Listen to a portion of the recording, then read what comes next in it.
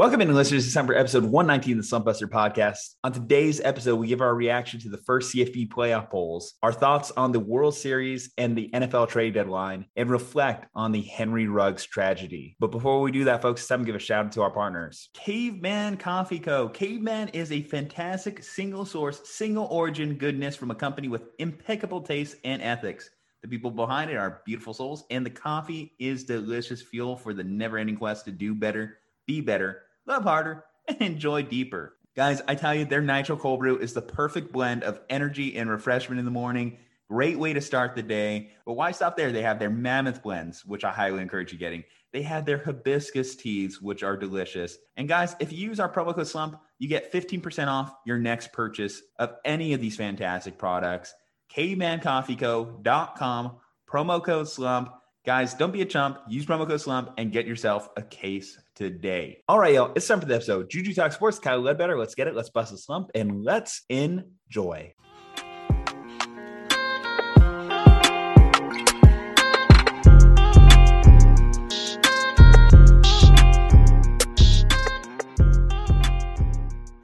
All right, Kyle. We have a loaded show. So what do we want to get into first? Do we want to go the sad topic? Do we want to go the congratulatory topic? Or do we want to get more into the analytics first? How do we want to start this one off? Oh, this is a good question. Let's do sad part out of the way first. Then we'll dip into other stuff and lighten the mood a bit. All right, guys. Well, I mean, you've probably heard it by now, but of course, there was a fatal car accident in Las Vegas early Tuesday morning. Henry Ruggs III, Las Vegas Raiders wide receiver, first-round draft pick from a year ago, was involved in the accident. We've got a little bit more details since this event occurred. According to Adam Schefter, Henry Ruggs was going about 156 miles on the road, has since been charged with a DUI arrest. There's not too much depth that I can really add to this topic. I'll admit. The main thing I just want to, of course, convey, we gotta be smarter, guys. If you're going out having fun, and you have too much to drink, this is where, especially if you're in a metropolitan area like Las Vegas, Nevada, Uber, Lyft, of course, a thing, that kind of gets me on this one. We know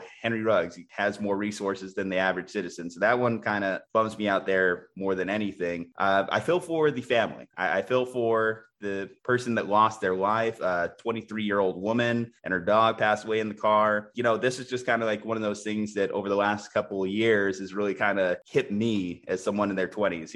We're not bulletproof. We have a 27-year-old guy here, a 20-year-old guy here on this show, and you just start to realize we have a finite amount of time here. And I think the one thing to kind of like always think about is, just that was a pretty normal day for that woman as she got into her car that morning. That was a pretty normal day for Henry Ruggs as he got into that car that day. 1 minute, things could just change in an instant. So definitely appreciate your life while you have it. Do everything you want to do. We'll see as more details from this crash come out. Obviously the conviction, the charges. This is going to be an ever developing story over the next year. The Raiders also released Henry Ruggs III. So the football side of things is just secondary currently at this point in time. But Kyle, I guess, like I said, just if you have any more takes, I mean, it's a tough subject here. Yeah. And I went for the grief eating right off the bat of trying to get the sad topic in here. But if you want to hear, I mean, I don't want to toot my own horn too much, but if you want to hear like a deeper, nuanced conversation around DUI as the larger picture, I feel like I did a good job with that over on Take It Easy from Wednesday. It's like 40 minutes long. So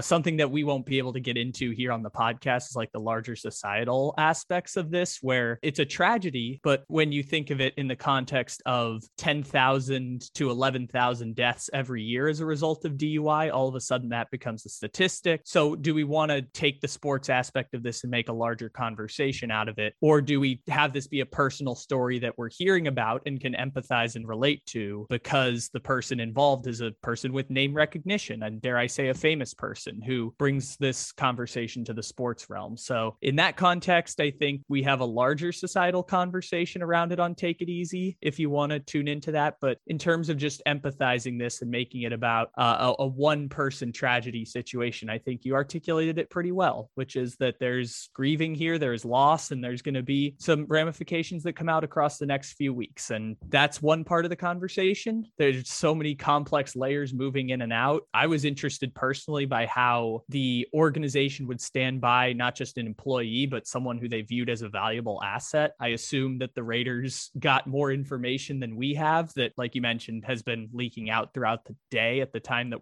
we're recording this, which is middle of the afternoon on Wednesday. So maybe the Raiders had access to that information when they decided to release Henry Ruggs. I thought that was interesting, but obviously the story's now done. So maybe that's the end of the conversation of how organizations work around that. Yeah. That's what's one of the things I thought was interesting. And yes, all the things you articulated before about this being a personal tragedy that I talked about is kind of a bit of a blind spot for myself. I've never been affected by a situation like this. I don't know anyone who's dealt with a situation like this or experienced it. I haven't felt it in a way other than hearing stories like this. So I can still empathize with the situation and articulate that here on the podcast. Prayers up to the family. Hopefully, whatever justice you're seeking is sought in this situation. As far as, Henry's side of things, I mean, you had to be smart in that situation. You know who you are. You're a Las Vegas Raiders player. You're very name recognizable, and putting yourself in that position, you're not really going to get a pass on that one, unfortunately, from the public. And, it's hard to really come down on the guy. He's going to get a lot of people coming down on him enough over the next couple of days, particularly like in the court of law. Bearing him in the court of public opinion is just adding insult to injury at this point. So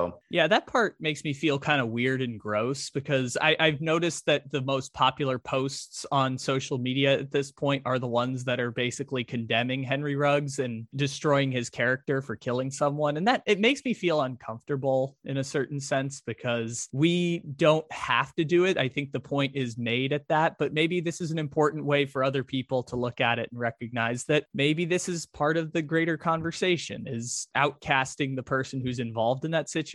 It's not my cup of tea, but I've noticed that going on throughout the past couple days. And yeah, that's part of being a DUI case that's now magnified on a national scale because we know of Henry Ruggs. If not for the person involved on the other end, we're never hearing about this story. And so that's one of the unintended consequences of this situation. Well, if you're going to make a post or you're certainly going to join in the condemnation of Henry Ruggs, then that is an opportunity for you to look in the mirror and do some self-reflecting, to ask yourself, have you ever put yourself in that situation, put yourself behind the wheel when you've been unfit to drive? And obviously you talk about the larger ramifications of a societal topic of DUIs. Maybe that is the opportunity for you to look in, because it could be any of us. It could be anyone. I don't imagine many of us decide to go 150 down what I thought was a highway, but it turns out was just a normal public street. That kind of shocked me when I really found that one out, because the police still have like the intersection still held off to this day.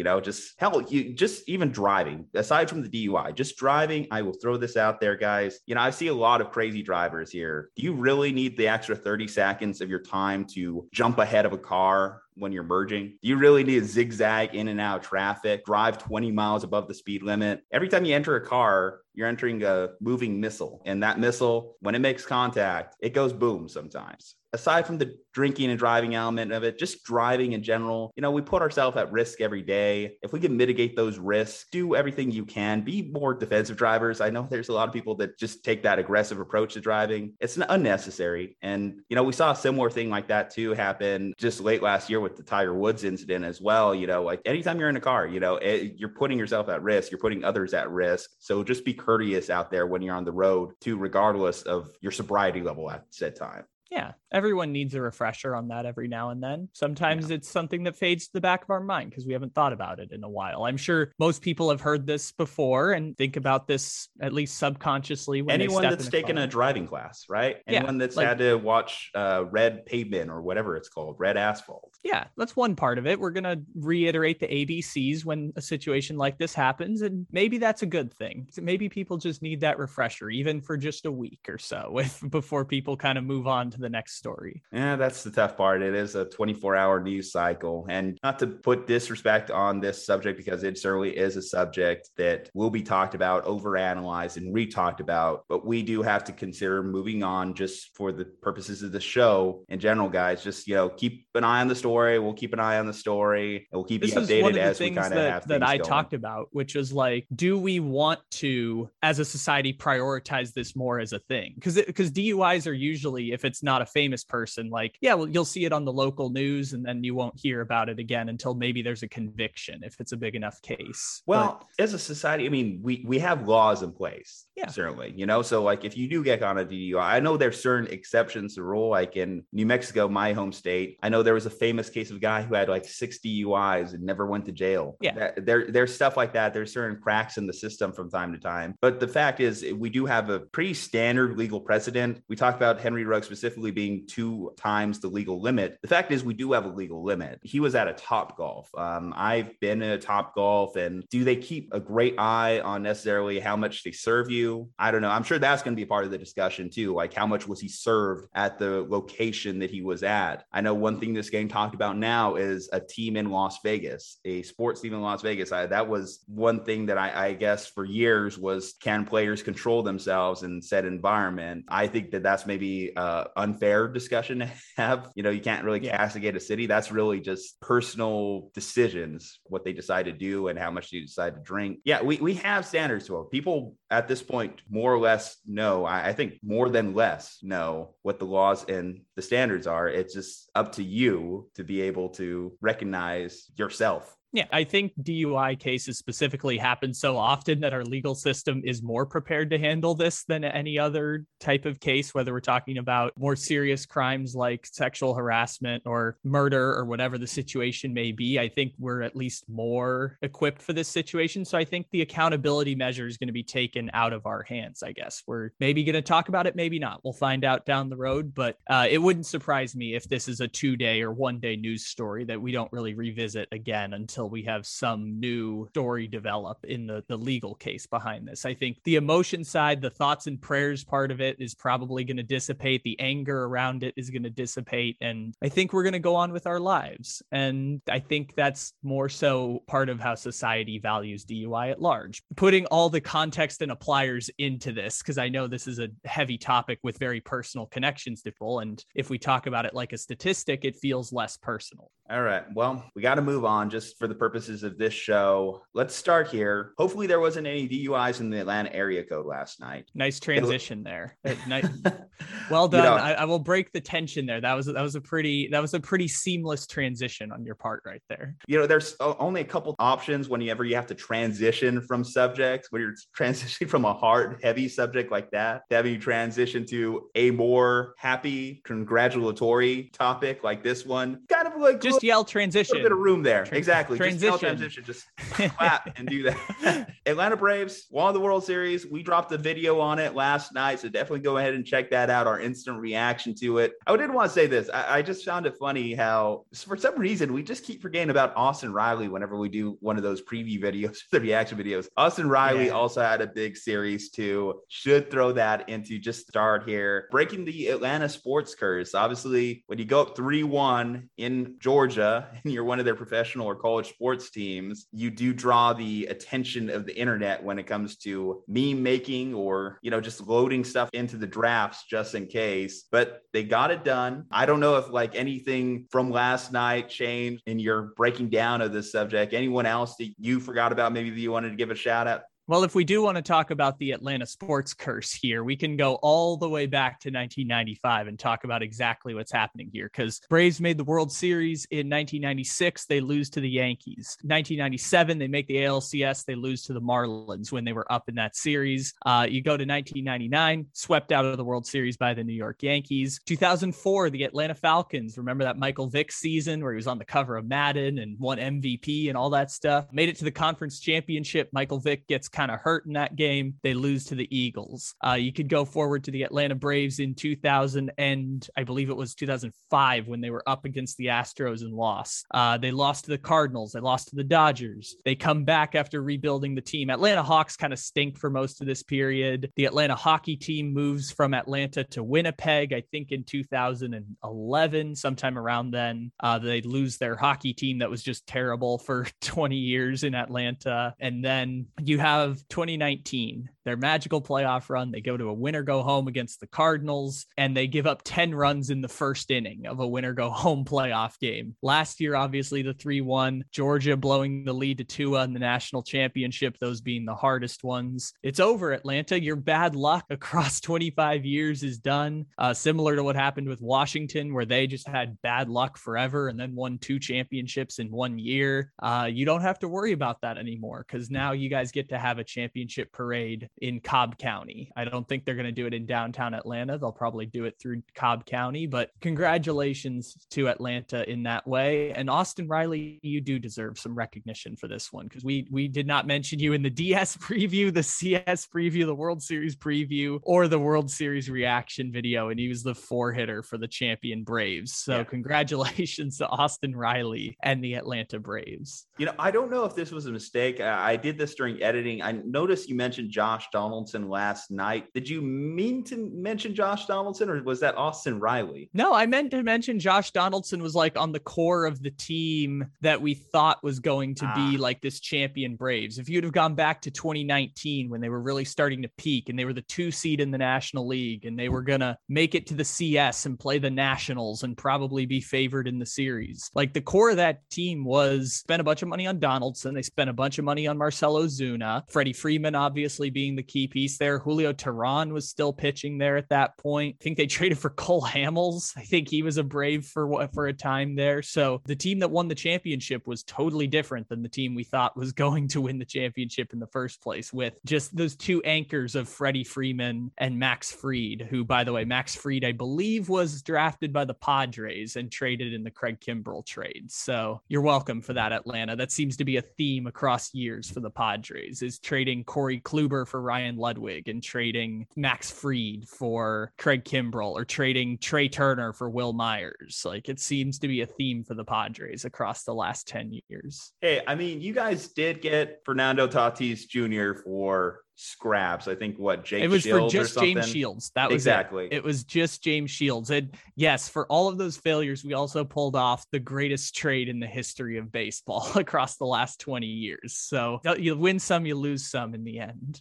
Did they officially give him MVP? I didn't keep much track of the MVP awards. I don't think they've given out the awards yet. I think they do that well after the season is done, kind of like how the NBA does it, where they have like an awards show after the fact. I thought they gave Buster Posey the comeback player of the year already. That's why I thought I saw the awards get announced, but maybe they were saving them. I don't know. I know that they were still talking about Gold Glove favorites coming into the World Series. So maybe you're right. They're maybe a couple weeks away from announcing those. Yeah, it's a great win for the city, great win for Atlanta. It was a good series, a good run. Now I just kind of wonder if the Houston Astros are going to give up the World Series to any other NL East. Miami Marlins World Series in 2 years. Am I right? Not Miami. Maybe the Mets. I think the Mets are probably come on. The Mets, they can't even hire a team president or a president of baseball operations. They've struck out twice on that now. They can't hire a manager either, because they were also Carlos Beltran. Remember, he never got to manage a game before the sign stealing scandal. But they've had 2 general managers resign in disgrace now for the New York Mets. They're the best chance, because Philadelphia is worse run than the Mets. The Marlins are not even trying. Marlins aren't even in the same ballpark as the rest of the National League. I will say the Marlins actually have started to build up together a solid pitching rotation that they will bring into the next couple of years. If they could ever just get some hitting, hey, free agency is coming up. Miami's been known in the past to go out there and just buy a bunch of talent just for like one championship run and then just sell everyone immediately. That has been their MO throughout their World Series appearances in their franchise history. But I wasn't alive for those. Like, it's been 20 years since that's happened for Miami. They just been tried terrible. it once before with when they, let's see, who did they go? Was it Sean Figgins? And I think Heath Bell was on the team, and they tried, but Mark it just Burley, didn't really work. And then Derek Jeter, of course, bought the team, or was part of the ownership group that bought the team. They sold everyone. Giancarlo Stanton gone, Ozuna, Christian Yelich gone, and now, of course, they got that tag bottom feeders. They make the playoffs because everyone makes the playoffs in 2020. This year they came back down to earth, but they were a pesky team at times this year. They were that team that would occasionally steal a series. Like I said, that rotation starting to get going a little bit. Who knows? I've seen weirder things. Hell, we just saw the Braves win it this year. I feel like I know. You say who knows? I feel like I know, just because other than Jazz Chisholm, I think if you take him out of the lineup, I think they were 30th out of 30 in offense this year in baseball. So I feel like they're a ways away from that, but they've got Victor Mesa coming eventually. So maybe that'll work out. And they'll spend a bunch of money in the off season that might never come because we might have a labor shutout in baseball in the next month or so. By the way, Tucker Barnhart traded to the Tigers today. That was interesting because you can already start making trades. Wow. Yeah, apparently Tucker Barnhart's a Tiger now. So I'm surprised Cincinnati's starting to sell at this point. But yeah, apparently you can start making trades because Tucker Barnhart just got traded. I guess that's an appropriate transition to this. There seems to be more action MLB trades in November than the actual NFL trades in November because we only had a couple.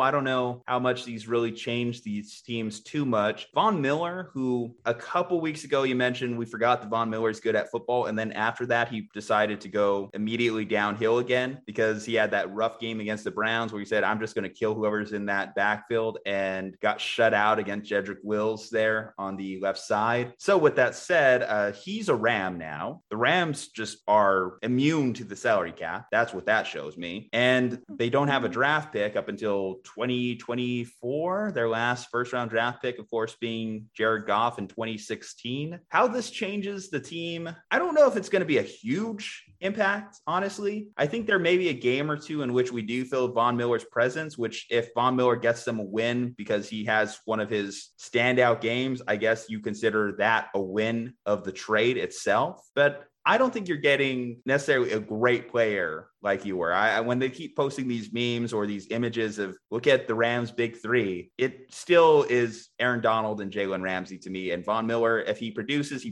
but he's a little bit better than Samson Ebukam now. Isn't Sam Ebukam on the 49ers now? He is. But like when I think about his production for the Rams and I think what Von Miller is going to provide for the Rams, I think that that's going to be a similar comp. Well, remember the week before this, it kind of went under the radar, but the Rams traded Kenny Young, their starting middle linebacker, to the Denver Broncos for like a late pick swap. And he was like the second leading player on the team and it was moving cap around and stuff. So what they're asking is for him to be better than Kenny Young. This is courtesy, I think, of Mina Kimes on Twitter, if I remember correctly. But the stat that she threw out was that the Los Angeles Rams this year were the sixth highest blitzing team this season. They had to blitz the quarterback, sixth most out of anyone in the league, which is a sign that they weren't really great at applying pressure on quarterbacks. And so the fear is that if they can't rush with 4 or maybe 5, that a good quarterback like Aaron Rodgers or Tom Brady, who can get the ball out in under 2.5 seconds, was really going to mess with them come like a playoff scenario where they have that one corner in Jalen Ramsey, but the rest of the secondary is kind of like patched up here and there. They lost John Johnson, they lost Troy Hill, and they haven't really replaced that production much this season. I think they're ranked like 13th right now in DVOA on defense, which is not great considering you have the two anchors of Donald and Ramsey that are supposed to help keep your team afloat, which is a sign that their defense is probably worse than that ranking suggests. I'm more interested in this from the macro level of like roster building, because is anyone doing exactly what the Rams are doing, where they trade every single pick and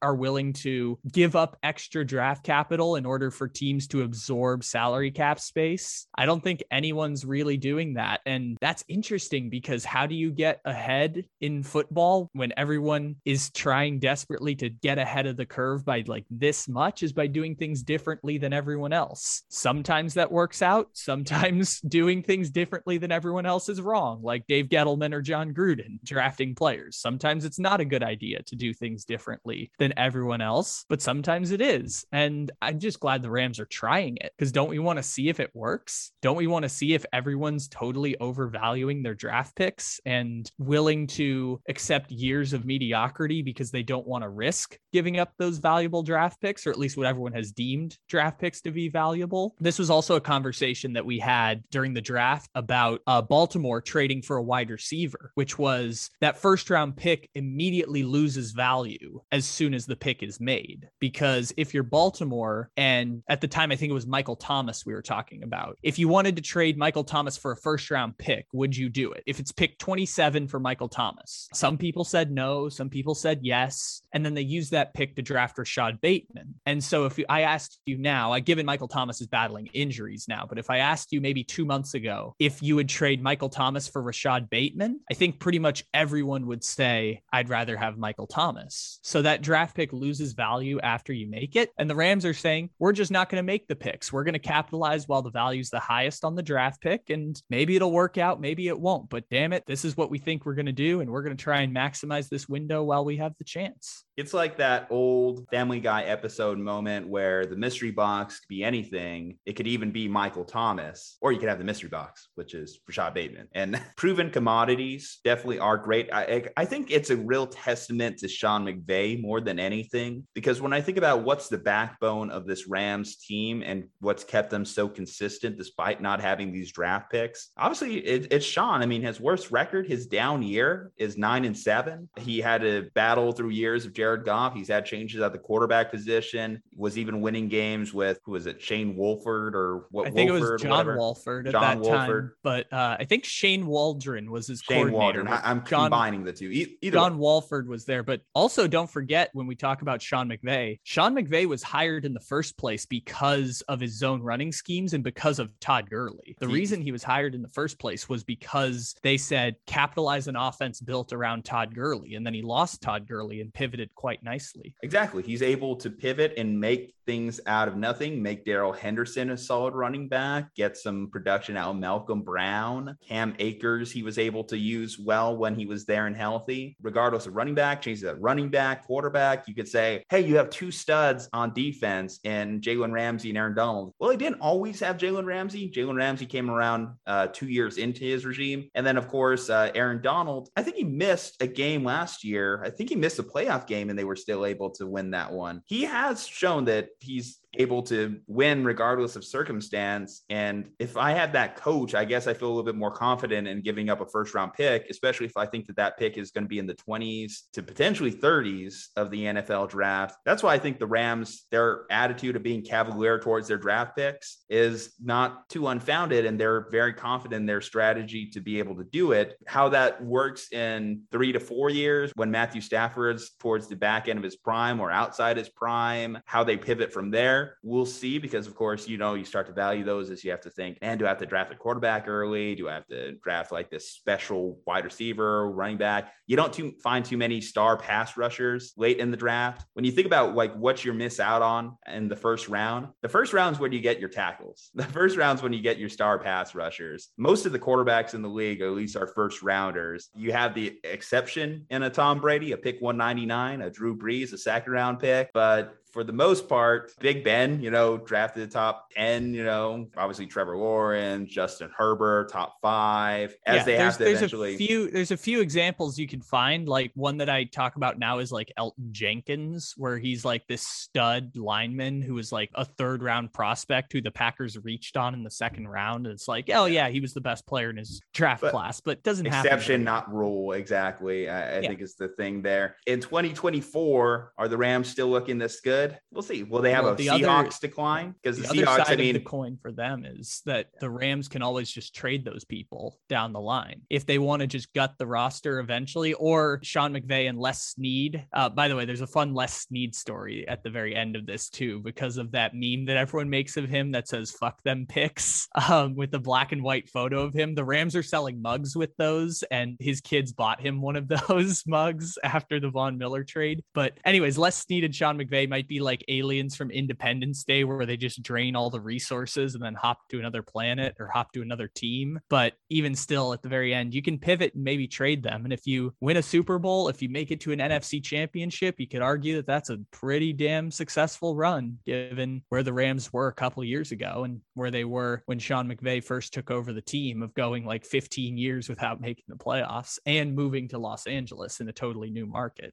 Does Melvin Ingram provide anything to one of the league's worst defenses? again, you said it there. It's one of the worst defenses. So technically, yes, can't be worse than what they have now, right? I don't think it's possible to be worse than where they are. Yeah, I don't know what to do with Kansas City at this point. It's rough pickings out there, but sure, it's only a 6th round pick. That's fine. And that's pretty much it. That's pretty much the 2 headliners of the NFL trade deadline. I really wish it was kind of like the MLB trade deadline, where we had a little bit more action. You saw a star move here, a star move there, but it's just really not. That's the kind of unfortunate thing. Zach Ertz. Zach Ertz was interesting. But I mean, I don't know. I guess I kind of forget about that one, or at least don't think of that much as a deadline deal just because it was a couple weeks off. I mean, the other story here is, of course, Deshaun Watson didn't get moved, which apparently there was a thing where he didn't want to settle on his cases, had a phone call with Stephen Ross, the owner of Miami, and they ended up just deciding to not make that trade. So that's an ever-developing story as well. I think obviously that's going to carry into the offseason. We may get more clarity on that situation with some of those cases wrapping up, or at least hitting court in March, I believe is the timetable that I've heard most often. So I believe legally his deposition is in February. And then after that, they'll move forward with maybe like giving him a court date or something like that. But yeah, I think what's his name? Tony Busby, the lawyer for the women who are coming forward against Deshaun Watson, said that the Dolphins actually reached out and wanted to know about settlements and non-disclosure agreements, as if the Dolphins were like doing their due diligence on like, could we get 22 settlements, which is impossible at this point. You can't get 22 settlements because each person's case is so unique. And Miami, I guess, had a number of settlements where they had said if they had hit that number, then Miami would have been willing to cut a deal on the trade, which is very fascinating because from a legal standpoint, it's standard procedure. What's strange is that it's another organization within the NFL operating on an arbitrary clock of the trade deadline to make a move for Deshaun Watson. And it seemed kind of weird to hear that story. So I don't have all the information around that, but that was the lawyer's story coming out of the trade deadline around that case. Well, the tough thing there is none of us have any of the information there. We're just kind of waiting to wait and see. And I guess we'll wait and see until next year what happens with this Deshaun Watson stuff. I guess we also have another one here, and he's not cut today. So I think that's notable. Odell Beckham Jr. is still brown. A day after his father released on, I think, his Twitter or something, a video of Baker Mayfield missing or not throwing to Odell Beckham. That's kind of one of those crazy things. Not just a video, though. It was a 12-minute video, which is, I don't know how, I haven't seen very many Twitter videos that are 12 minutes long. That takes a long time to process. So I love the idea that he's like sitting in front of his computer and just watching the little process bar go. And he's like, all right, we're almost there. We're almost there.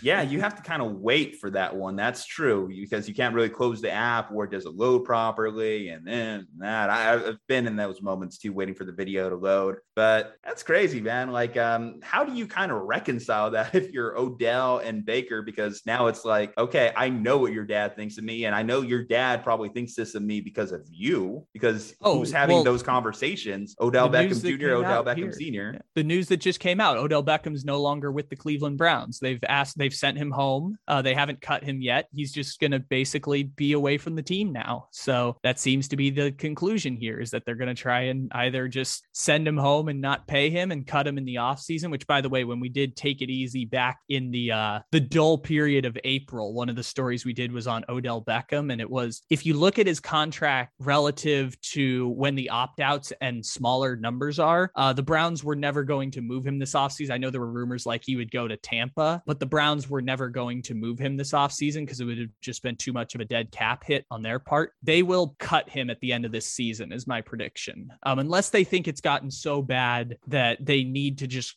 cut their losses and move on. They'll finish the season with Odell Beckham playing or not playing at this point because he's been asked to go home. They will finish the season with Odell Beckham and then cut him this offseason and absorb like a $12 million cap hit. I think they'd be willing to cut him this season, not wait till the offseason, because I think that what happened there, obviously you mentioned they're already sending him home. This is their day to think about it and think about their strategy, what they want to do with him. I don't think they want to have like a similar to a Deshaun Watson situation where you just have a guy at home while you're paying him. And there's no benefit they're gaining from Odell at this point, because either if he's not even playing, even when he is playing, it's been awful this year. I know that there has been some connection issues between him and Baker. I think he's like in the bottom 100 of players in terms of targets.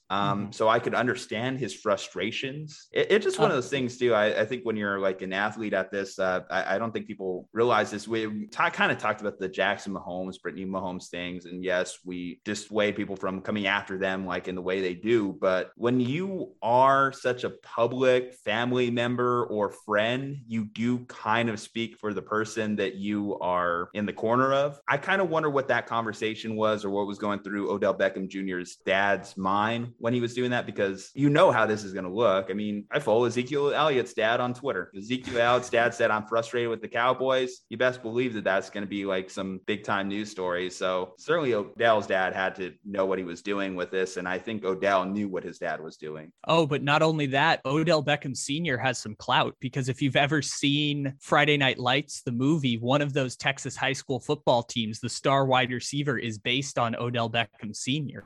Odell Beckham Sr. was a 5-star football recruit back in the 1980s coming out of Texas. And that already gives him some name recognition before you talk about his son being one of the greatest wide receivers in the history of professional football. So that gives you that context. In terms of the cutting him now versus later, it's purely a financial situation. So this is courtesy of Sport Track. So this year, Odell Beckham is scheduled to make $14.5 million. If you assume that the games he's already played, he's gotten paid. I don't know what his payment structure is, but if you say that he's played half the games this year, that means he's got about $7 to $8 million left on his contract. And if they cut him for any reason, they would absorb a $15 million dead cap hit for, I believe, next season or this, one of the two. It's either this season or next season. Well, if it's this season, then what's the point? I mean, they're not adding any more talent at this point. It would unless just their roster continues to get more injured, like it has. Yeah, I was going to say it would just be the Browns don't have that cap space at this point. I don't know where the Browns salary cap currently sits, but if they don't have $8.5 million, they have to go to Odell and negotiate whatever their situation may be. So it would just be purely financial was the reason why they wouldn't make the move at this point. It would appear, courtesy of Sport Track here, let's see if we can find in the middle of this what the Cleveland Browns salary cap situation is. Cleveland currently has $9 million in cap space. So theoretically, they could cut Odell Beckham and still have $1.5 million left in cap space. I think it might just be worth it from that standpoint. I know you take a financial hit, but we've seen teams that are more than willing to take dead cap hits for the greater good. And I think that's addition by subtraction in that case. That's why I think just the sooner you could do it, the better, rather than just sitting on this one for the remainder of this 8-9 weeks that the Browns still have in their season, while you're also dealing with a Browns team that has been underperforming, struggling. I think it's better just not have this looming over your head and just to proceed moving forward. I think let's transition topics here just real quick because, we don't want to make this too long of a podcast. I do want to talk about the college football polls that just came out. So we have our first official polls of the 2021 season affecting the college football playoffs.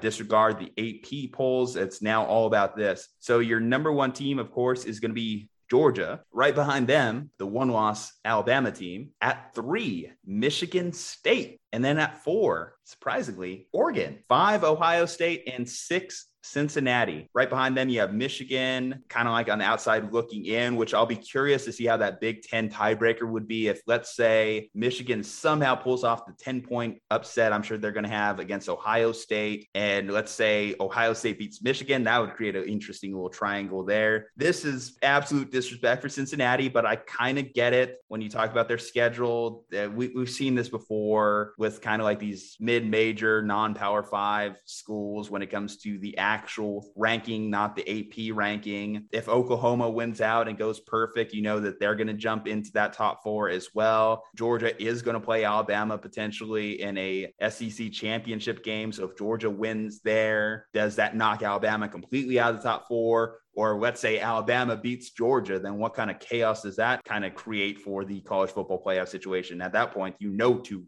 SEC schools are making it. First initial take on the polls that came out. We'll get to the Cincinnati stuff at some point here, because even though I am a person who currently owns in my closet behind me a 2017 UCF National Champions t-shirt, because the UCF Golden Knights were the undefeated national champions of 2017. Even so, I do think it was a fair ranking of Cincinnati, but we'll get to that in a second. Where I just started off, I thought was interesting is that there are 8 teams left who can currently make the college football playoff. That is my grand takeaway from this. There are only 8 teams that can still make it to the college football playoff, according to the College Football Playoff Committee. That is Georgia, Alabama. Number 3 was Michigan State, Ohio State, Oregon can still make it. Now we're getting into the territory where you have to win out to get in. So Cincinnati would have to win out to get in. Oklahoma would have to win out to get in. And finally, of course, we have the Wake Forest Demon Deacons, of course. They have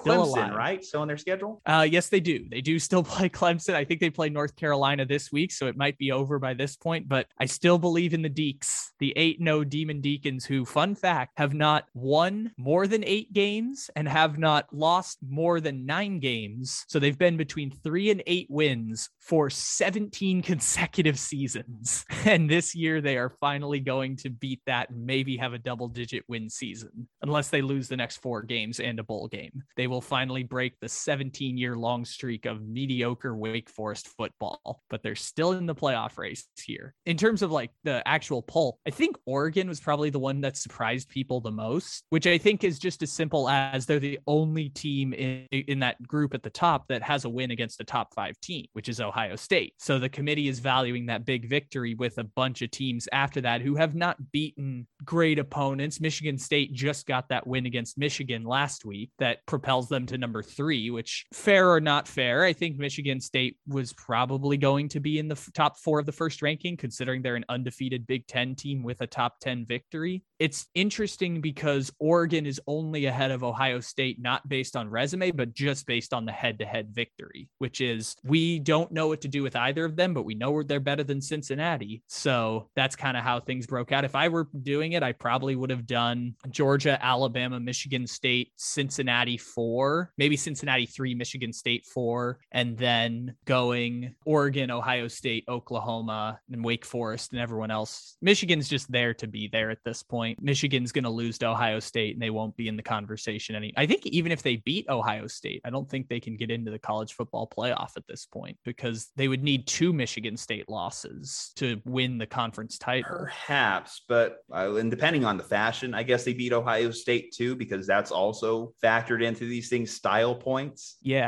that would still make kind of impact it. Wouldn't that still make them a 1-loss team that doesn't have a conference championship though? Because unless Michigan State loses to Ohio State and, I don't know, like Indiana, then Michigan State's going to win the Big Ten title. Hey. Michigan State has Purdue on their schedule, my friend. They do? Oh, they got no Purdue way. this week, actually. They do? Oh, my gosh. That's so perfect. I guess Mel Tucker, even in his speech to his players, was making it a point to say, listen, Purdue's got this many top 5 wins over this amount of span, has beat the number 2 team multiple times.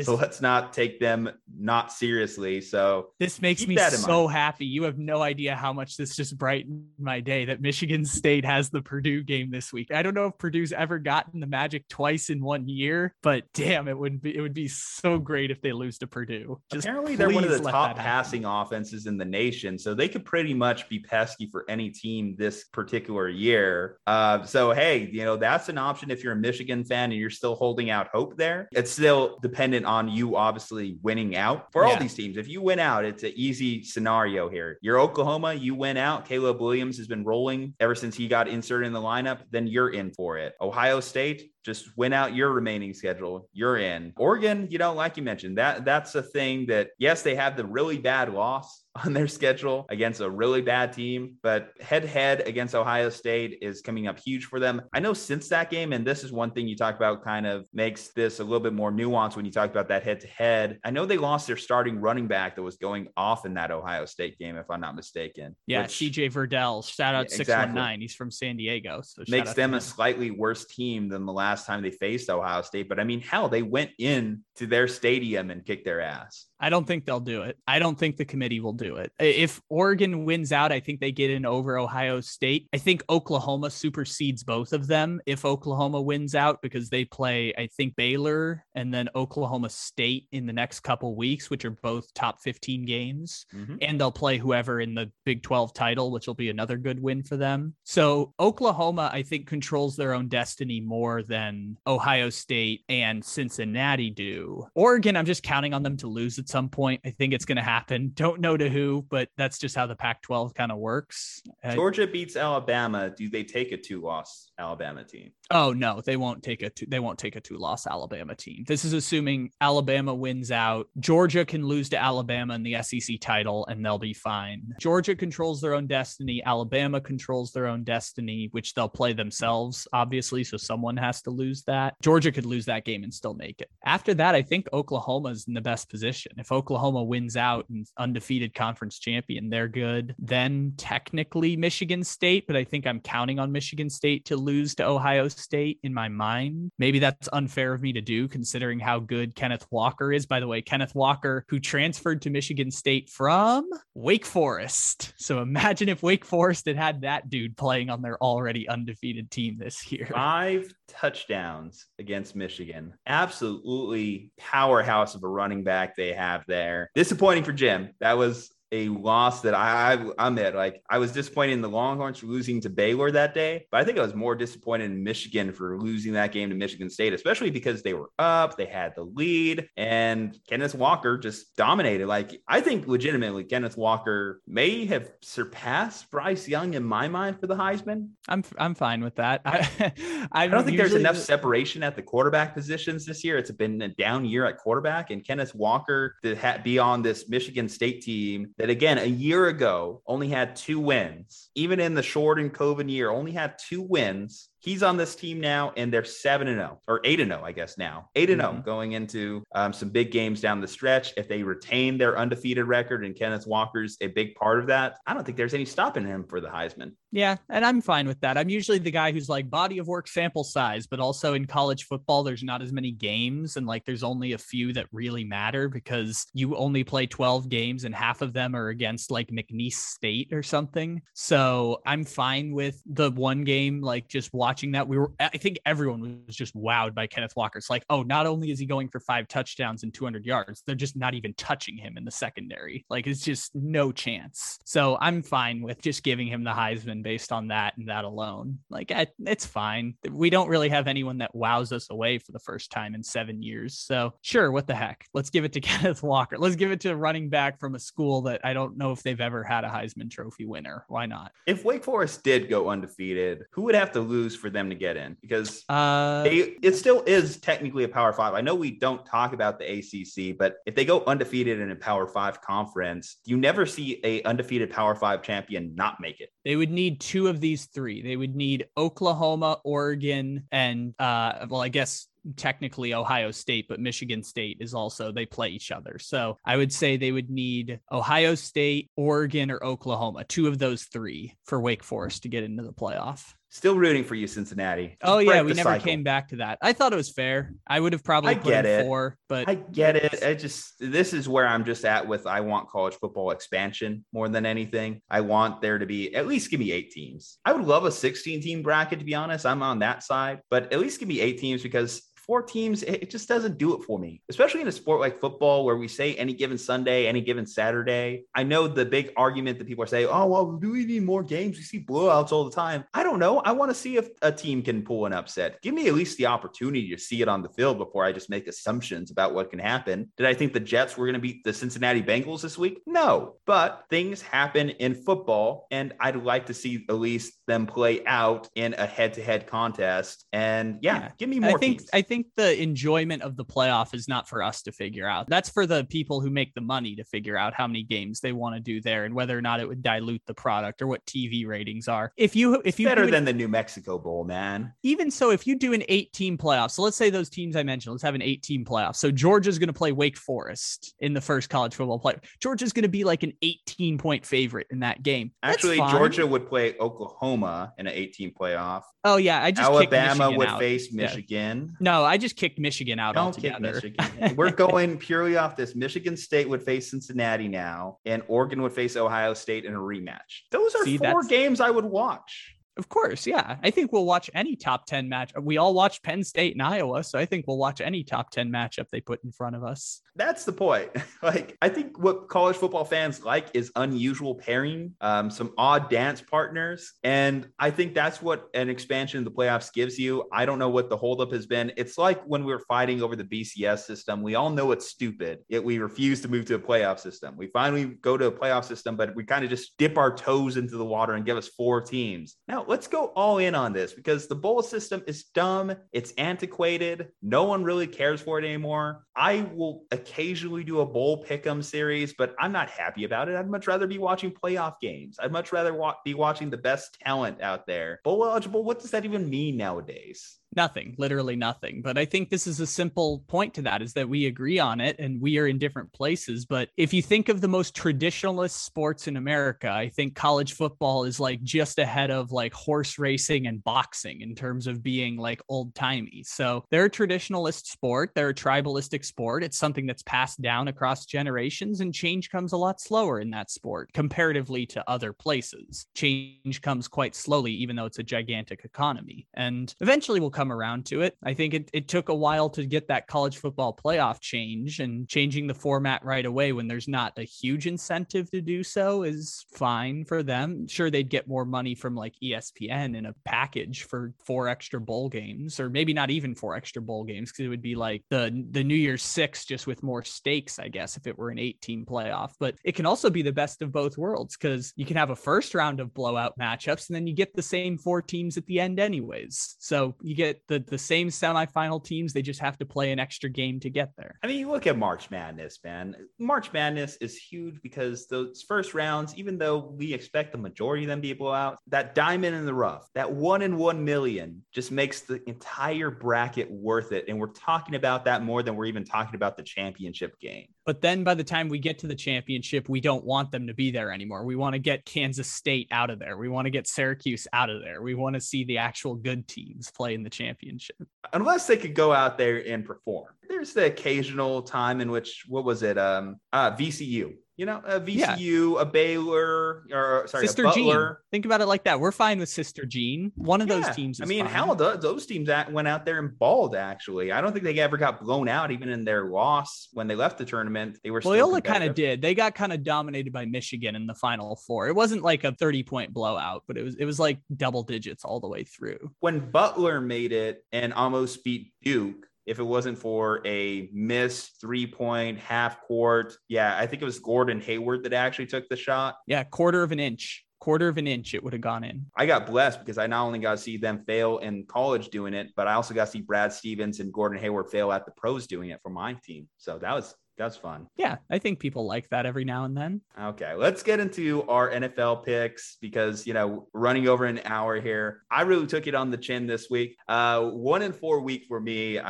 Bad week. It was a rough one. I will say I'm happy about the one I did get, that Saints one turning into a W, because obviously when you have to depend on Trevor Siemian to deliver in the clutch for you, it feels so much better. And then I get to see the Sunday night game with Cooper Rush being my downfall. What the hell? Cooper Rush? Really? I made that pick without even having Dak Prescott. I didn't even know Dak was going to be out. I still got it, which is a victory for me. I was thinking to myself, I was thinking that Sunday night, because I saw the Vegas line suddenly shift to 3 points in favor of the Vikings. I'm like, oh, okay. They know Dak's going to miss this one. I got this game on, Kyle. I'm good. And no, did not happen. Too, obviously there was the Titans-Colts game where I'm depending on the Colts, and Carson Wentz decides to throw a left-handed jump pass rather than just take a sack. That's just the type of play you expect from Carson Wentz at least once a game. Every now and then, yeah. I think that might legitimately be the worst NFL turnover. I said that literally the week before too. I think I saw the worst NFL turnover by Carson Wentz, and then he one-ups it with that one, because I've never seen a quarterback legitimately decide to throw with his opposite hand falling backwards just straight into the guy's hand for a pick six. Well, I love the strategy on this is that if he takes the safety, they don't get the ball back, so they automatically lose lose the game anyways. And so Carson Wentz, this might have been a big brain moment by Carson Wentz of deciding I'm going to do the memeable thing, but also we're going to get the ball back and go tie the game. Could you throw it at least, I don't know, into the back of one of your offensive linemen's head? Oh, but wouldn't that be intentional grounding? I don't know. It's a Colts player in the area. I don't know if he's an eligible wide receiver, but I don't know. Technically, I think you had to have seen the big defensive lineman in front of you is my point.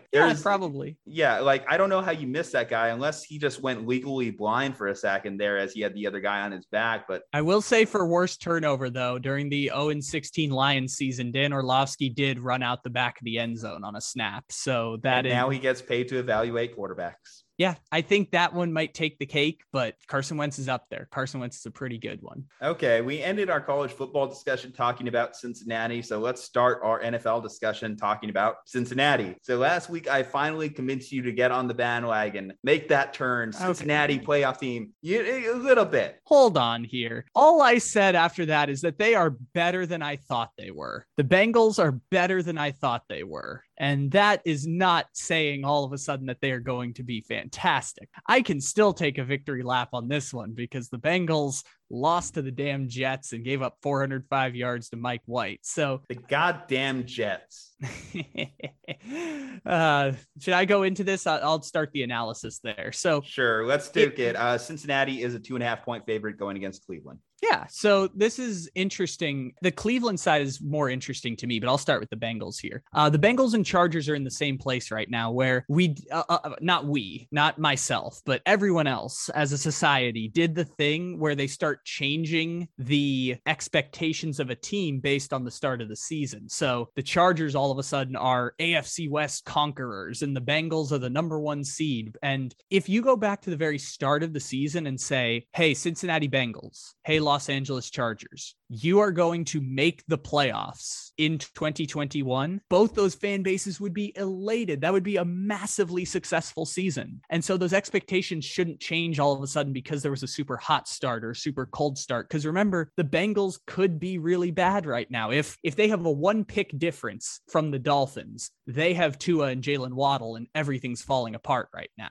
It could be a whole lot worse for the Cincinnati Bengals at this point. And making the playoffs this year would be a huge success for the Bengals, which if they're going to do it, they're going to have to beat the Cleveland Browns this week. I don't know which Cleveland Browns are playing and which ones are not.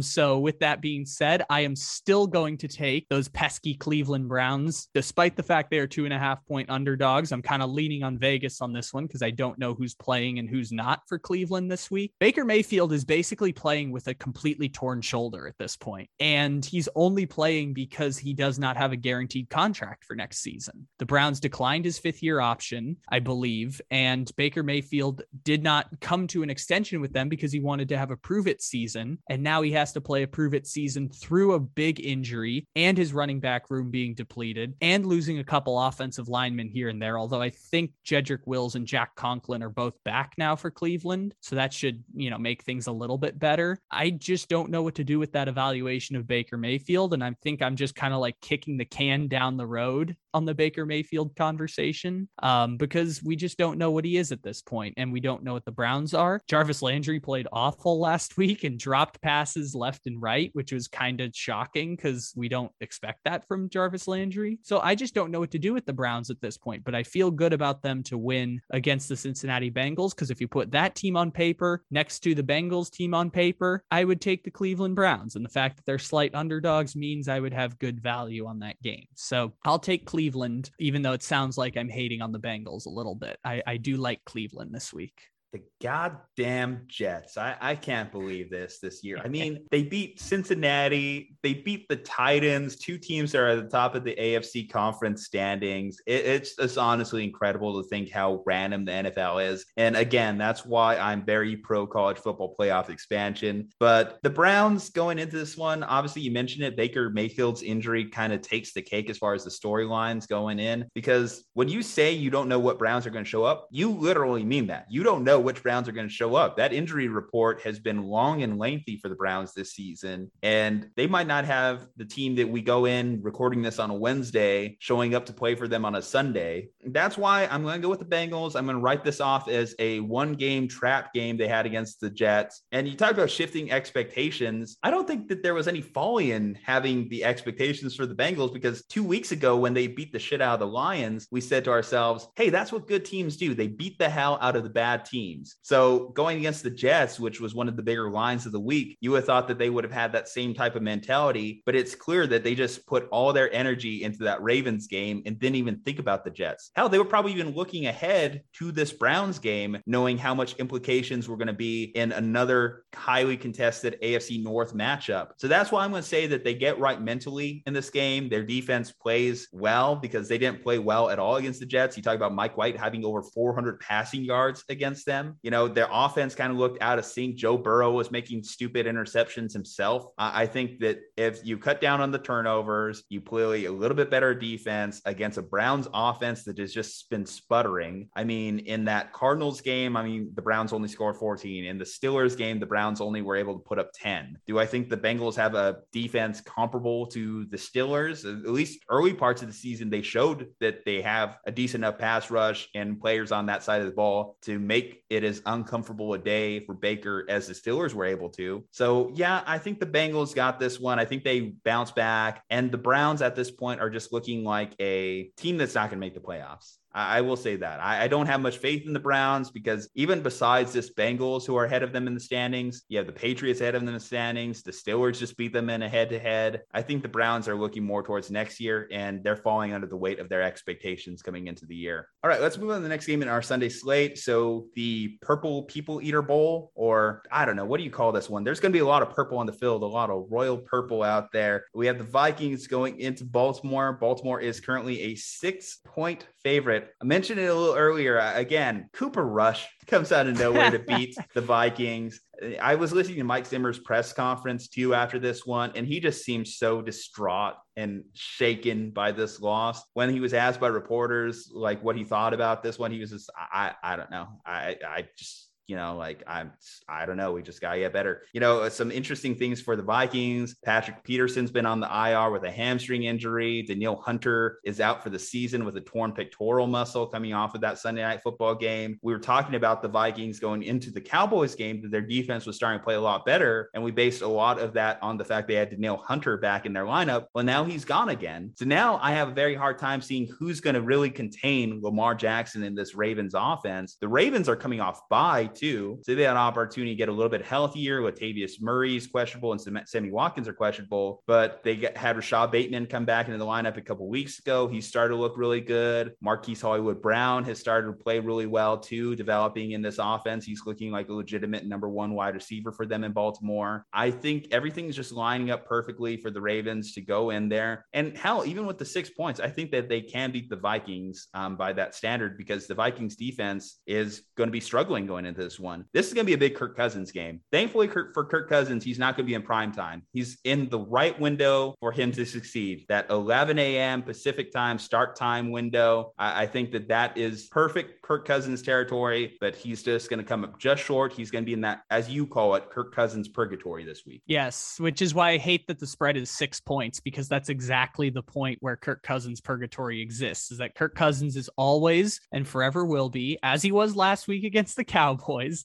down 6, 1 minute to go, no timeouts, length of the field left. It used to be Phillip Rivers purgatory. Now it's Kirk Cousins purgatory. It doesn't matter whether you're playing Cooper Rush or Mike White or Patrick Mahomes. It's just, he's always going to be down 6, 1 minute to go, length of the field, no timeouts. It's the permanent purgatory of Kirk Cousins. I too am going to take the Baltimore Ravens. I think the Ravens are going to score at least 30 points in this game. That doesn't preclude the Vikings from also scoring 30 points in this game, but but I feel very good about the Ravens scoring that many points, and maybe the Vikings get held to like 14 or something, and this ends up being a Baltimore blowout. The Viking season is over. I would like to just check that off and say it's just about done here. Maybe just because you look at that 7 seed in the NFC, and it's very much up for the grabs. Yeah, it's like Saints and Panthers and Niners. I don't know, like the 49ers having some kind of run here. I feel better about the 49ers than I do the Vikings. And I said the 49ers season was almost over a couple weeks ago, but I'd still feel better about them than I do the Vikings at this point, because Danielle Hunter being out means you're going to have another putrid defense in Minnesota, because their secondary was already horrible before this. And now you lose the pass rush. What do you have left to hang your hat on? Is it Anthony Barr? Is it Harrison Smith being like the third highest rated Pro Football Focus safety? Like that's...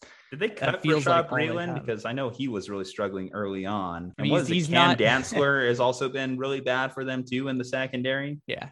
As credit to Rashad Breeland, he is no longer an all-time historically bad cornerback, which I believe he was ranked 117 out of 117. Yep, I remember dropping that stat there. Yeah, he really was the worst in the entire NFL pantheon this year in 2021. He was the worst corner very early on until the defense finally started round into form. Yeah, there's just so many things lining up for the Ravens this week. I think we're firmly in agreement here. I don't think there's any dispute. Do you think Mike Zimmer could get another job if he walked away? He could. We've actually had this discussion on 49 Reasons. Listen, my Niners podcast to you, by the way. I'll give a plug there about who, in theory, would replace Kyle Shanahan if like things continue to go south. And the idea was just like, what are some guys with NFL coaching experience that would be really good fits? Because we assumed Kyle Shanahan probably at least get one more year, even if this year goes south. So in 2022, you look at a guy like Mike Zimmer potentially out there. That's an option because you assume this coaching cycle, you're going to lose guys like Joe Brady and Brian Daboll, who are all perfect fits for like someone like a Trey Lance, who obviously we're developing there. So do you go to a defensive head coach like a Mike Zimmer and see if you can hire some offensive assistants around him? Obviously, he's not too unfamiliar with having a similar Kyle Shanahan offensive scheme. He's definitely among the better head coaches you can hire. I think he's just starting to reach that point in Minnesota where he's been there too long and they haven't really won a championship. So I think it's like that Jason Garrett kind of purgatory where like you're a good coach. We all kind of see that you're a good coach, but you've kind of reached your ceiling with this team. That would be even Andy Reid hit that point, where it's just like it's time to move on. Even then, we didn't give Andy Reid the props he deserved for being a Hall of Fame level coach. Yeah, and you look at Mike Zimmer against the spread. I think Vegas has him ranked as one of the best head coaches currently in the game because he's always beating the spread at the very least. Whether that applies to the real life game or not, very seldomly it does because it's wins or losses at the end of the day, not ATS. I feel like 49ers would be an upgrade for him because they would have the quarterback that they believe in. When I said, could he get another job? I was talking about like the shitty jobs, like the Broncos or the Giants. I would hope that they wouldn't give him that. I couldn't see the Broncos doing that coming off of what they currently have there with Fangio, just, two defensive head coaches back to back. I think they'll probably want to try that'd be three because they had Vance Joseph before that. True. So I think that at that point, they'll try and go offensive. We'll have this discussion too on future openings at head coaching positions as we advance. Let's not bog this down too much. Let's move on to our next game and we'll revisit that subject. It's definitely an interesting one. Hell, let's go into the Niners. Actually, they're going into Arizona this week, or actually, no, Arizona's coming to San Francisco this week, where the Niners are 1.5 underdogs. This game got a little bit more interesting with the probability that Kyler Murray may actually miss this one. He's dealing with an ankle sprain right now. I know on the current injury report, he's still just marked as questionable. So he hasn't been officially ruled out. But when I think about a mobile guy who likes to move around and do the stuff that Kyler Murray does, and I think about sending him out there with an ankle sprain, I think if you're the Cardinals, you may have to ask yourself and do some personal inventory here. Is it worth it to put him in this compromised position? See, this is funny because this is where I'm evaluating in my head, is where I'm like, what you think about the mobile quarterback and having to put strain on the ankle, and he's your franchise cornerstone, and you want to protect that because he's about to get $250 million this offseason. And then you think about Colt McCoy. You're like, crap. Yeah, they don't have that really suitable backup behind him that you could go in.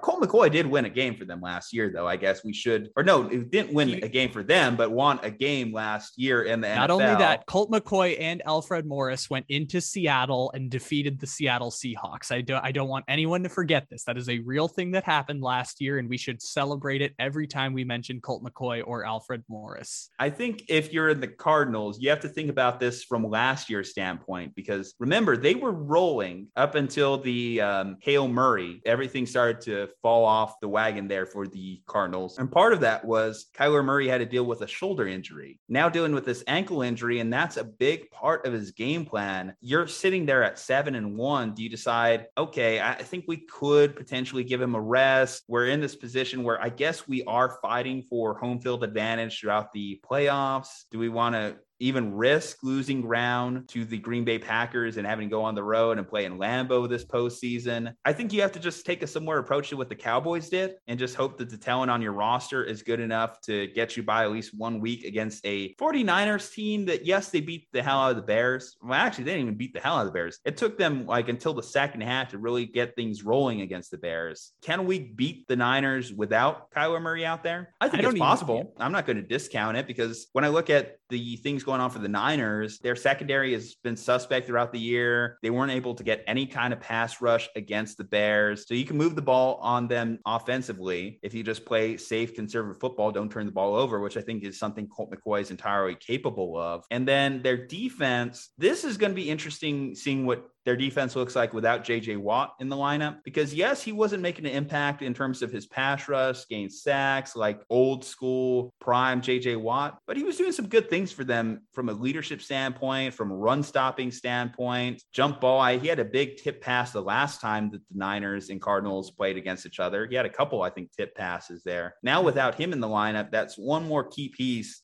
off this defense that has made a huge turnaround. Is that enough for a Jimmy Garoppolo, Kyle Shanahan led offense to be able to pick them apart? Because they seem to get a little bit of their mojo back, but the Jimmy Garoppolo experience has been one that's been filled with ups and downs. Hell, I almost feel like it's a home field disadvantage, because at this point, the Niners record in Levi, I believe, is 1-10 in their last 11 games. That's kind of incredible. Damn. At this point, I'm actually thinking about this, and we've joked about this too on my other show, was that I think that the Niners have lost these early season games on purpose because they don't want to play at home for the playoffs. They're conceding home field advantage. They want road field advantage. That's really what they want at this point, because they have not done anything at Levi's. And it's not the stadium. It's not the fans that are doing anything. I don't know what it is.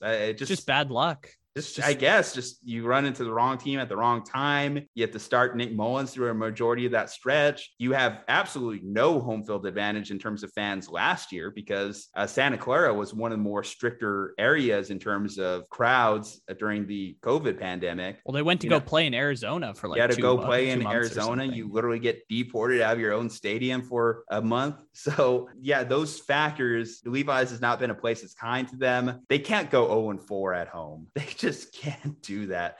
I think I'm going to go with the Niners here. They play the Cardinals well. Last game, it was a 17-10 margin. Obviously, I mentioned the key pieces are missing for the Cardinals defensively and potentially offensively if Murray's out. I think that's enough just to give the Niners a win and go back to 4-4 this week. We're against each other again here. So I've got the Cardinals for the second time because it has served me well. You picked the 49ers a couple weeks ago, and I picked the Cardinals, and I got that victory here. So that turned out quite nicely for myself. I know people who are like the traditionalists, any given Sunday, it's all about being 1-1 or 1-0, which has been the Cardinals mantra of every single week. We're trying to go 1-0 this year, but secretly it doesn't matter whether they win or lose this game. Protect Kyler Murray at all costs. You hear it's a 1 to 3 week injury, which probably means it's more serious than a 1 to 3 week injury. So it doesn't matter. You guys are good enough. You're going to make the playoffs no matter what. You guys are fine. You can win 3 games with Colt McCoy and still be the 5 seed in the NFC. It's fine. As long as you get all those pieces healthy towards the end of the season, the regular season doesn't actually matter for you anymore, Arizona. So please don't play Kyler Murray this week. I want to even if it sacrifices his MVP campaign, don't play Kyler Murray this week. And even still, I'm still taking the Arizona Cardinals because you convinced yourself that the 49ers are just purposely trying to get the 7 seed so they don't have to play at home, and not that they might not even be good enough to be the 7 seed, but they'll sneak in because there aren't 7 good teams in the NFC this year. Who knows? Maybe the 49ers, this is all a ploy and they'll go win the Super Bowl from the 7 seed instead of being kind of mediocre. But I will say, to your guys' credit, coming off of the best offensive game of the season last week, the Bears defense has been good in the past. I think they're a little less than they've been in past years, but they had Khalil Mack out. So you do take that as kind of one of those little notes. And then also Eddie Jackson went out very early on in that game. So the Bears did come in a little bit more hindered than their traditional Bears defense that we think of when we think going into that game. Of course, you still have ballers out there like Akeem Hicks who are causing chaos, but the offensive line played well. You know, everyone came together. Deebo Samuel's just making just clutch catches. By the way, Deebo Samuel, first 7 games of this season, has more receiving yards than any other Niners wide receiver. And who do the Niners have on their all-time wide receiving list? The GOAT, Jerry Rice. I thought you were going to say like Braylon Edwards Samuel or something. Actually passed Jerry Rice technically like 3-4 times. Jerry Rice is listed 3 times in the Niners top 5 first 7 games all-time receiving yards list. Yeah, he's obviously just that amazing. In fact, just Jerry Rice statistical categories in terms of wide receivers, like every other wide receiving group or every other position group, we're like, who's the greatest of all time? Who's the greatest of all time? Then you hit wide receiver and it's like, oh, look at the numbers. They're not even close. Neither here nor there. Going back to that at this game, I just think the Niners just have the benefit with that. You mentioned what the Cardinals should do with Kyler Murray. Again, I think you could get by with 1 week of Colt McCoy. Ankle injuries. Hell, I saw with Jimmy Garoppolo last year. They ruined his entire season. You don't really want to risk that if you can help it. I think they can get away with the whole month, though. I think they could go 4 weeks and be fine. We'll see how that defense regresses. If that defense does show some signs of regression, then that could definitely hurt Colt McCoy's time in the lineup there. I think you could at least win 1 to 2 games if you told me McCoy was in a 4-game stretch with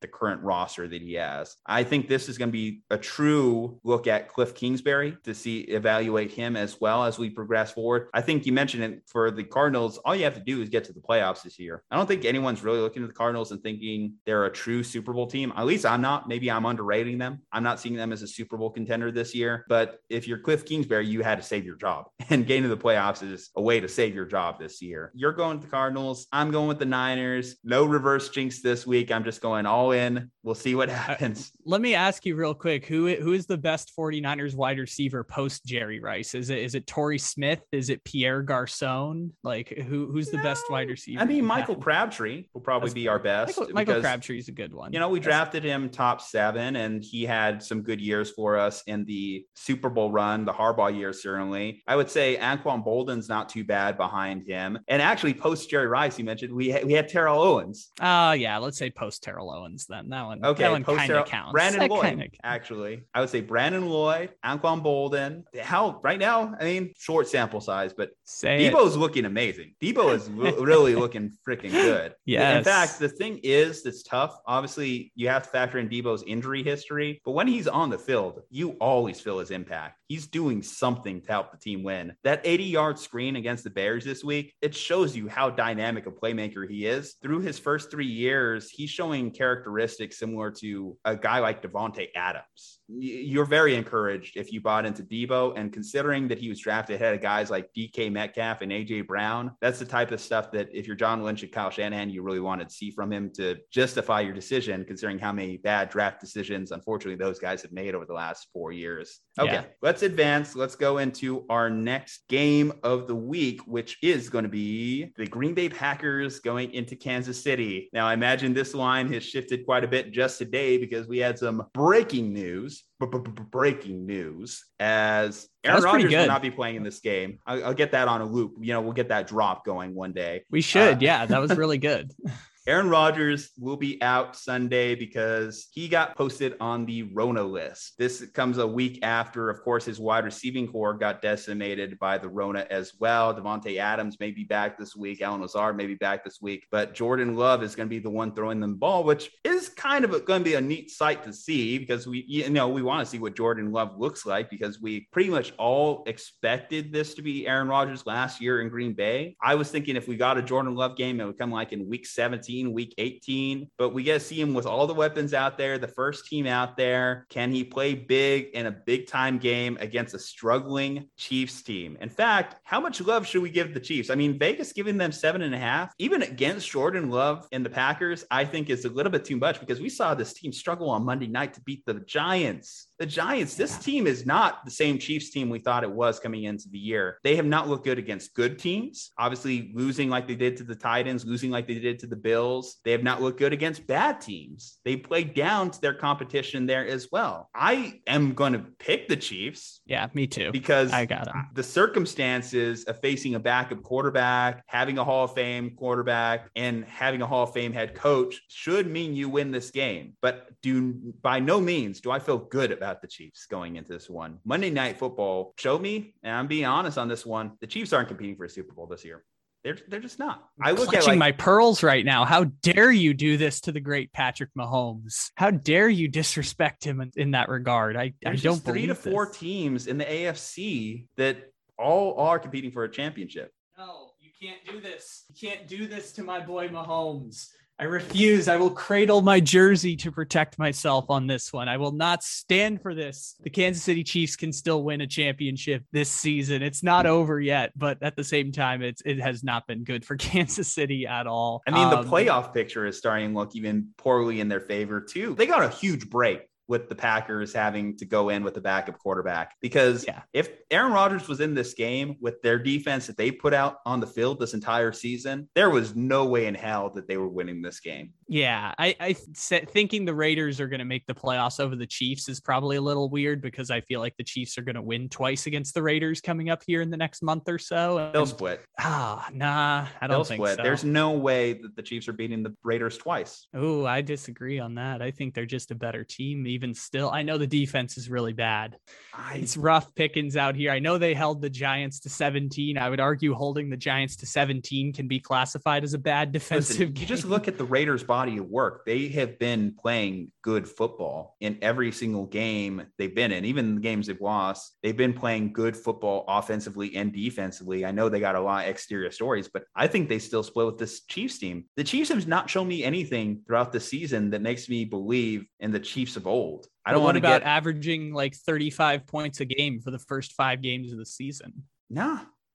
No? Well, there was one game against the Eagles there where they blew them out, and the Eagles have been a bad team. The Chargers defense, there are holes in the Chargers defense that you can exploit in the type of game that led into that. The Ravens defense has been bad throughout the year too. The Ravens have allowed multiple 400-yard passing games, so you can score on the Ravens. I guess probably their best game might actually be against the Browns, but they trailed by multiple touchdowns in that game, and the Browns should have beat them in week 1. Yeah, they should have for sure. Kansas City is in this group of teams that we don't know what to do with in the AFC. Like Baltimore and Buffalo, we know they're really good. And then after that, we're trying to figure the rest out from there. Like we're pretty sure we know who the playoff teams are going to be. It's going to be the Titans as the 3 or the 4 seed. It's going to be the Chiefs. It's going to be the Chargers. It's going to be the Bengals maybe. And then there's going to be a 7th token team in there. I'm not sure who it's going to be right now, but it could be, Cleveland. It could be the Raiders. It could be, not the Colts. Sorry, Colts fans. The Patriots, maybe. Like we're trying to figure all of this out as we go along with the AFC. And I don't think it fares well for Kansas City that they don't have the wins at this point. Like Kansas City's just gotten unlucky in some of these, like the Clyde Edwards-Helaire fumble, of course, being the big one that I think of where they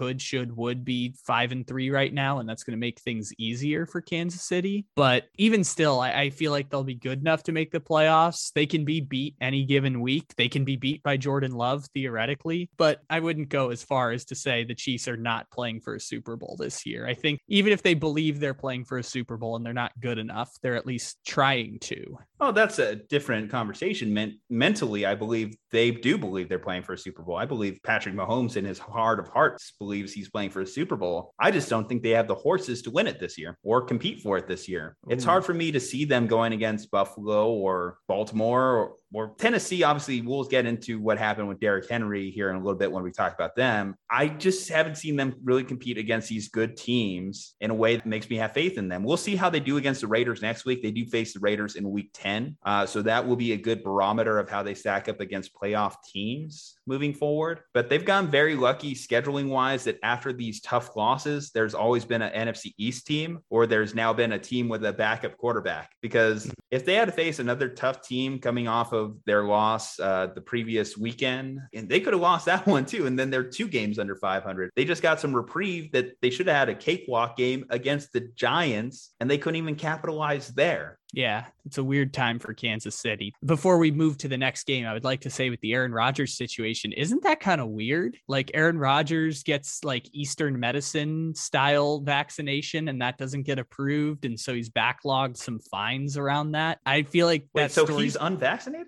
Yeah, Aaron Rodgers applied for an exemption of a apparently something different than a vaccination. I don't know exactly what it was. I know Aaron Rodgers is super into like Eastern religion and Eastern medicine and stuff. So I don't know exactly what it was that Aaron Rodgers claimed was a separation from a vaccine, but Aaron Rodgers was very quietly unvaccinated and we didn't know about this. And now we find out in a way that is kind of weird because he's going to miss a game because of it. And I think we're all just kind of blindsided by the situation, but doesn't it get worse too with unvaccinated players? I believe that they have a 10-day minimum that they have to be out. Yeah, that's why he's already been ruled out at this point. Is that yeah, and this is happening here on a Wednesday. In theory, that could keep him out till next Saturday.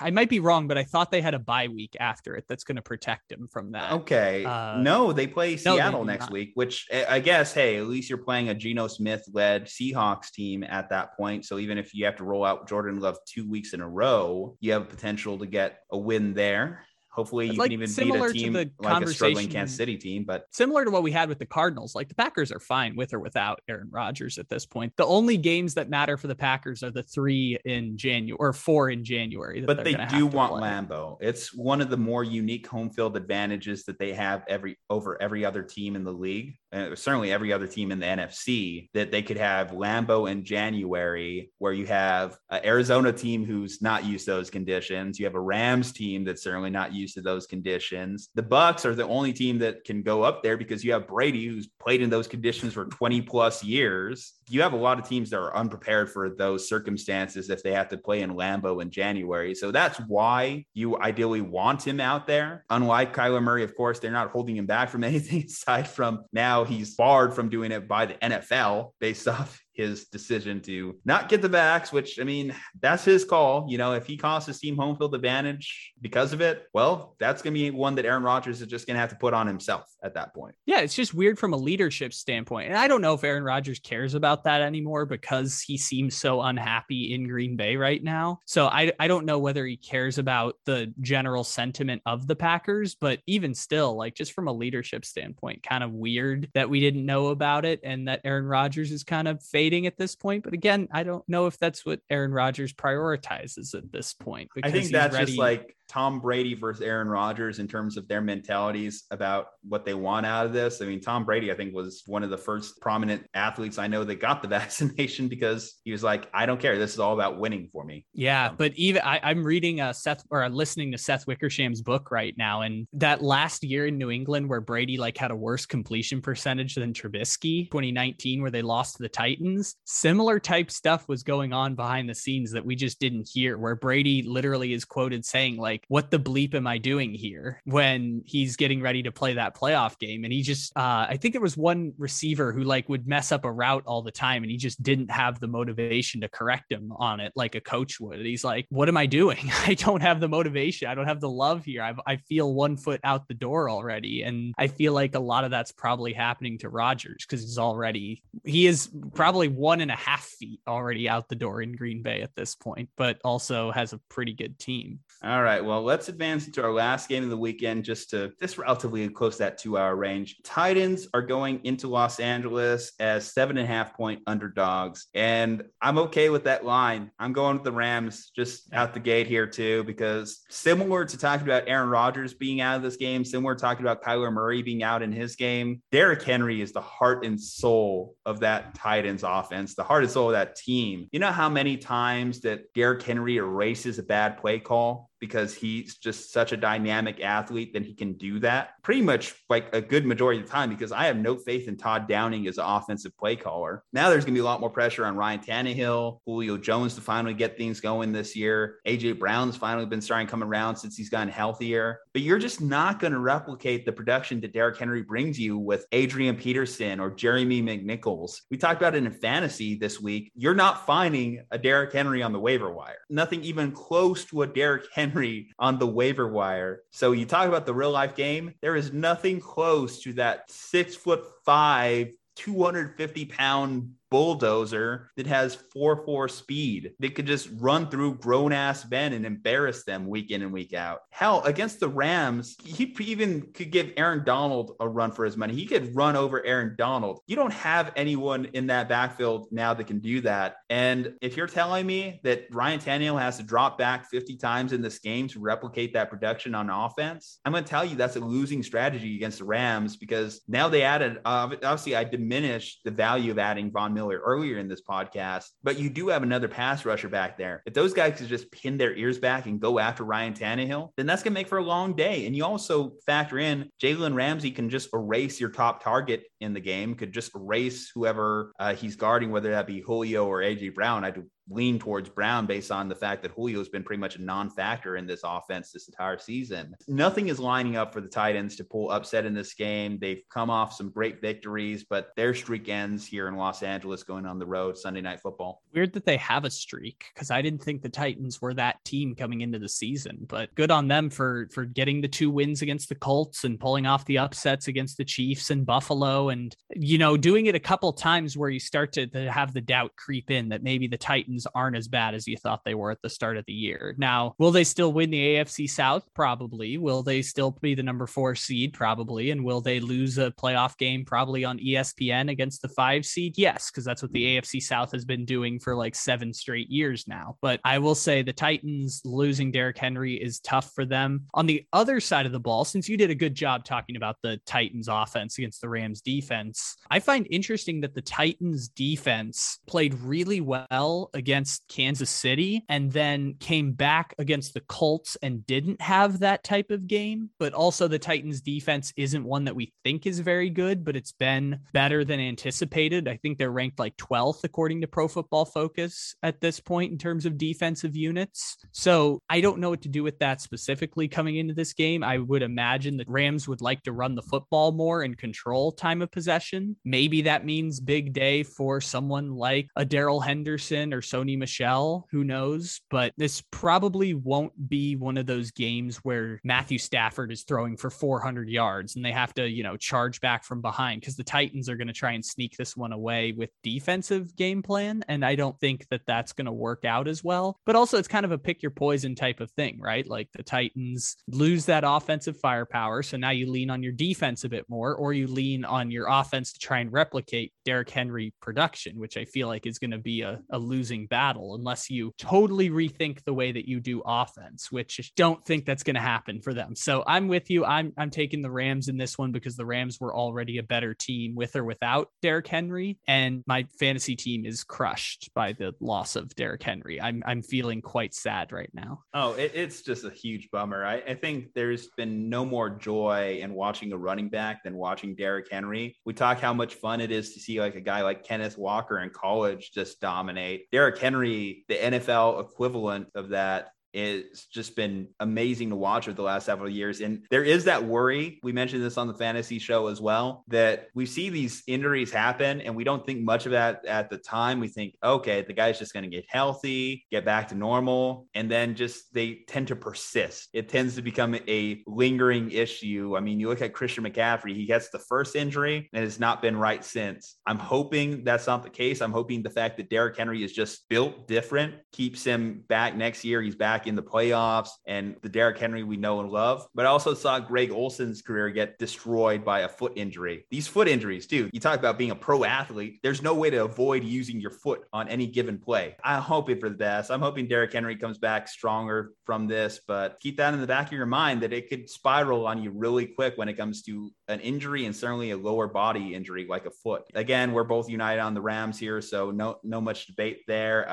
All right, well, that wraps it up here as far as our pick'em. We again had to run full circle here. We got some baseball in, some college football, some NFL, some sad topics, some cheery topics. Definitely a little bit winded myself after running that marathon, but I'm glad that we could get it in. Kyle, any closing thoughts before we close out this episode, I believe 119 of the Slumpbuster podcast?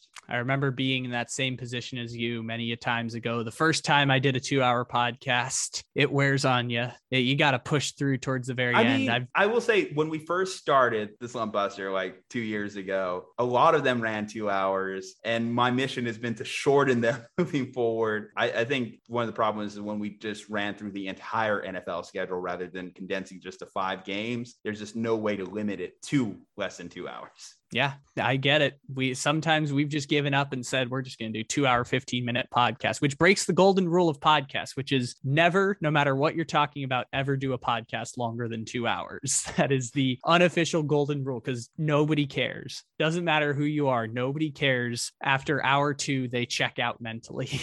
Well, unless we start making it more of a habit to do some edibles before this podcast, go full Joe Rogan-esque with it, then I think we at least have an opportunity there. But hey, if you're down, I'm down. I'm just saying, I know you get a little bit more leeway out there in Kelly. Yeah. I mean, I got to wait like 8 months to be legal for that. But yeah, there's a dispensary like about 2 blocks down from where I am right now. No, there's 3 dispensaries here. There's one there. I mean, it's funny. It's a college town. I know people who can hook me up in that respect, but I sometimes forget how young you are too. Like the fact that you are in your 20s. It's funny to think about like the standard of being 21 years old and reflect on that, how every year, my freshman and sophomore year, there was someone who had to do a book report or something on, man, I hate the legal drinking age being 21 or something like that. And then you turn 21 and you just don't care anymore. Yeah, of course. Something's only cool when someone tells you can't do it. So then all of a sudden you really want to do it. You stop fighting that fight immediately as soon as you turn 21. Yeah, I'll text my friend and see if I can bring edibles to the next Slumpbuster. Oof. I imagine that hard hitting analysis is going to be there. That will be a 3-hour podcast at that point. All right. All righty, Kyle. Well, awesome, man. Well, we'll do it again, obviously, next week. Check out our World Series reaction video. That's on the channel now. If you're still listening at this point, you might as well listen to us for another 10 minutes more. Leave a like on this video if you're watching us on YouTube. Leave a 5-star if you're listening to this on iTunes. Check out Slumpbuster at Slumpbuster Podcast on IG, at Slumpbuster Pod on Twitter, at Slumpbuster Pod on TikTok. Stay safe, happy, and healthy, and we'll see you on the next one.